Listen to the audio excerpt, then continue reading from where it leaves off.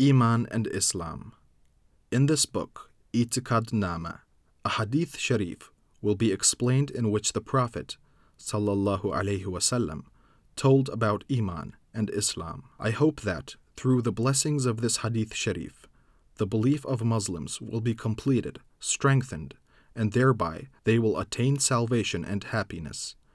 Again, I hope that it will cause me, Khalid Quddisa Sirruh, whose sins are so many, to be saved. May Allah Ta'ala, in whom I have the beautiful belief that He needs nothing and that His favors and blessings are so plentiful, and who pities human creatures much, forgive this poor Khalid, whose stock is so little and heart so black, for his unsuitable words, and accept his defective acts of worship. May Allah Ta'ala protect us against the evils of the deceitful, lying Satan, and against being deceived by false, erroneous words and writings of the enemies of Islam, and make us happy. He is the most merciful of the merciful and the most generous of the generous. As stated by Islamic scholars, every Muslim woman or man who has become responsible, mukallaf, that is, who has reached discretion, aqil, and puberty, balig, has to acknowledge and know Allah Ta'ala. In other words, to know and believe in as-sifat al-dhatiyya and as-sifat al-thubutiyya of Allah Ta'ala correctly. It is this which is primarily obligatory, fard, for everybody. Not to know is not an excuse, it is a sin. I, Khalid bin Ahmad al-Baghdadi, write this book not to make a show of superiority and knowledge to others, or to become famous, but to leave a reminder, a service behind. May Allah Ta'ala help humble Khalid and all Muslims with His power and through His Prophet's blessed soul. Ameen. Everything other than Allah Ta'ala is called the Masiwa or Alam. People erroneously refer to it as nature now. All creatures were non-existent. Allah Ta'ala is the one who has created them all. They all are mumkin, that which may come into existence out of non-existence and may become non-existent while being existent, and hadith, that which came into existence while being non-existent. The hadith sharif, Allah Ta'ala was existent and anything else was non-existent, expresses this. A second evidence showing that creatures are hadith is the fact that they are transforming and changing all the time. Everything is changing. However, something qadim, without a beginning, should never change. Allah Ta'ala's dhat, self-essence, and attributes are qadim, and they never change. The changes in creatures, their transforming to one another, cannot be coming from the eternal past. They should have a beginning and come into existence from elements or substances, which must have been created out of non-existence. Another evidence for the fact that the universe is mumkin, that is, it may come into being out of non-existence, is that creatures are hadith. That is, they have been coming into existence out of nothing. There are two beings, the mumkin and the wajib. If only the mumkin existed, or if wajib al-wujud did not exist, nothing would exist. For this reason, the mumkin could not come into existence or go on being on its own. If some power had not affected it, it would have always remained in non-existence and could never have come into existence. Since a mumkin could not create itself, it could not naturally create other mumkins either. That which has created the mumkin has to be wajibul wujud. The existence of the universe shows that a creator who created it out of nothing exists. So, the unique creator of all that are mumkin, the creatures, is the only wajib al-wujud, without being hadith or mumkin, but always existent and qadim, eternal. Wajib al-wujud means that its existence is not from something else but from itself. That is, it is always self-existent and is not created by someone else. Were this not the case, then it would have to be a creature, mumkin and hadith, created by someone else. This is contrary to what is deduced above.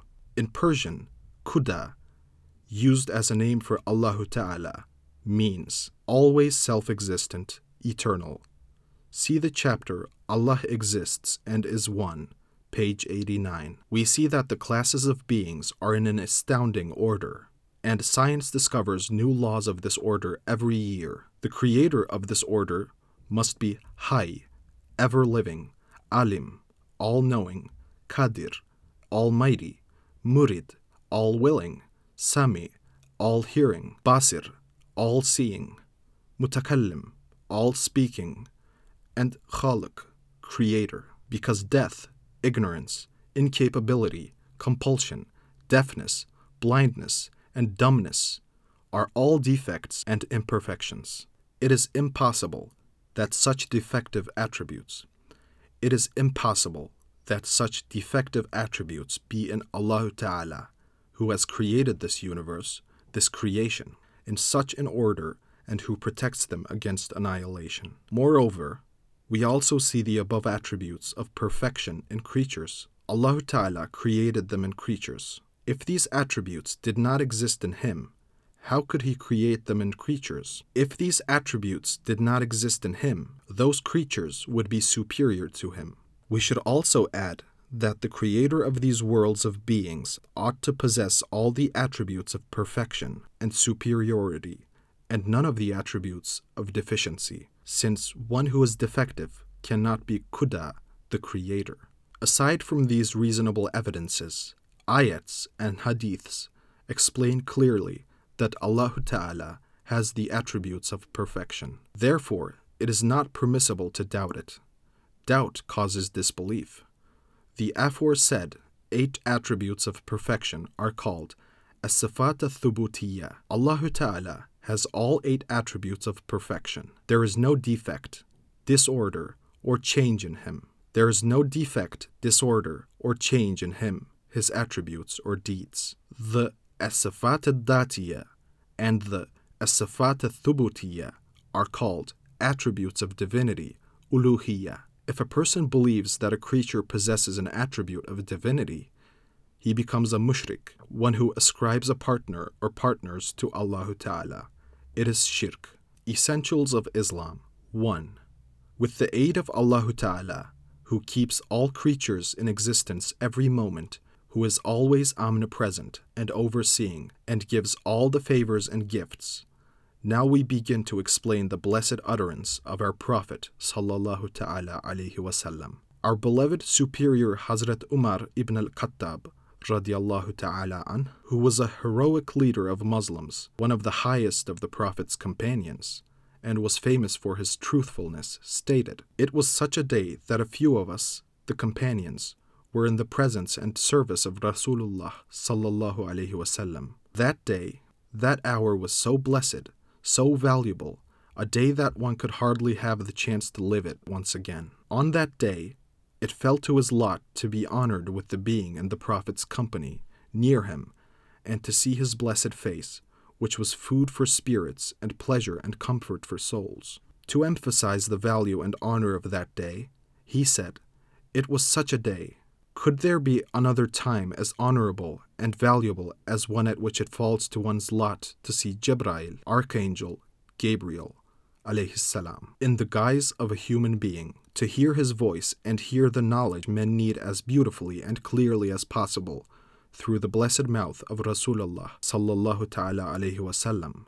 At that hour, a man came near us like the rising of a full moon. His clothes were extremely white. His hair was very black. Signs of travel, such as dust and perspiration, were not seen on him. None of us among the Sahaba of the Prophet sallallahu alaihi wasallam recognized him. That is, he was not one of the people we had seen or known before. He sat down in the presence of Rasulullah sallallahu ta'ala alaihi wasallam. He placed his knees near the Prophet's blessed knees. This person, in the guise of a human figure, was the angel named Jibreel. Although his way of sitting seems to be incompatible with manners, adab, it showed us a very important fact. In learning religious knowledge, shyness has no place, nor does pride or arrogance become a master. Hazrat Jibreel, with this behavior, wanted to show the Sahaba that everybody should ask what he wanted to know about Islam freely from teachers without feeling shy, for there should not be shyness in learning Islam or embarrassment in performing, teaching, or learning one's duties towards Allah Ta'ala. That noble person put his hands on Rasulullah's sallallahu ta'ala alayhi wasallam blessed knees. He asked Rasulullah, O Messenger of Allah, tell me what Islam is and how to be a Muslim. Lexical meaning of Islam is to surrender in submission. Rasulullah sallallahu ta'ala alayhi wasallam explained that the word Islam was the name of, the group of, 5 basic essentials in the religion of Islam, which are 1. Rasulullah sallallahu ta'ala alayhi wasallam said that the first of the essentials of Islam was to say the kalimat al-shahada, that is, one should say, Ashhadu an la ilaha illallah wa ashhadu anna Muhammadan abduhu wa rasuluh. In other words, a sane person who has reached the age of puberty and who can talk has to say, on the earth or in the sky, there is nothing nor anyone but Allah Ta'ala who has the right to be worshipped and who is worthy of deifying. The real deity is Allah Ta'ala alone. He is the wajib al-wujud. Every kind of superiority exists in Him. No defect exists in Him. His name is Allah.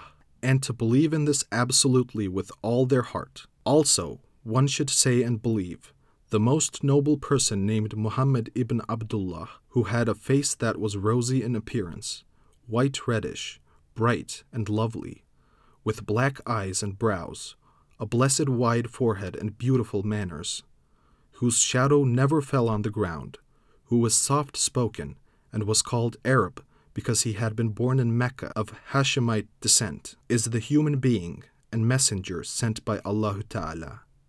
The Prophet's mother was Hazrat Amina bint, daughter of Wahab. His birth in Mecca honored the world at the dawn of Monday, April 20, in the Gregorian year 571. When he was 40, he was informed that he was the Prophet. Monday, Ramadan 17, 610. That was named the year of Bitha, a prophet's being sent for calling people to the right path. After this, he invited people to Islam in Mecca for 13 years. Then he migrated the Hijrat, Hijra, to Medina on the command of Allah Ta'ala. From there, he spread Islam everywhere. 10 years after the Hijrat, he passed away in Medina in July 632 on Monday 12, Rabiul Awwal.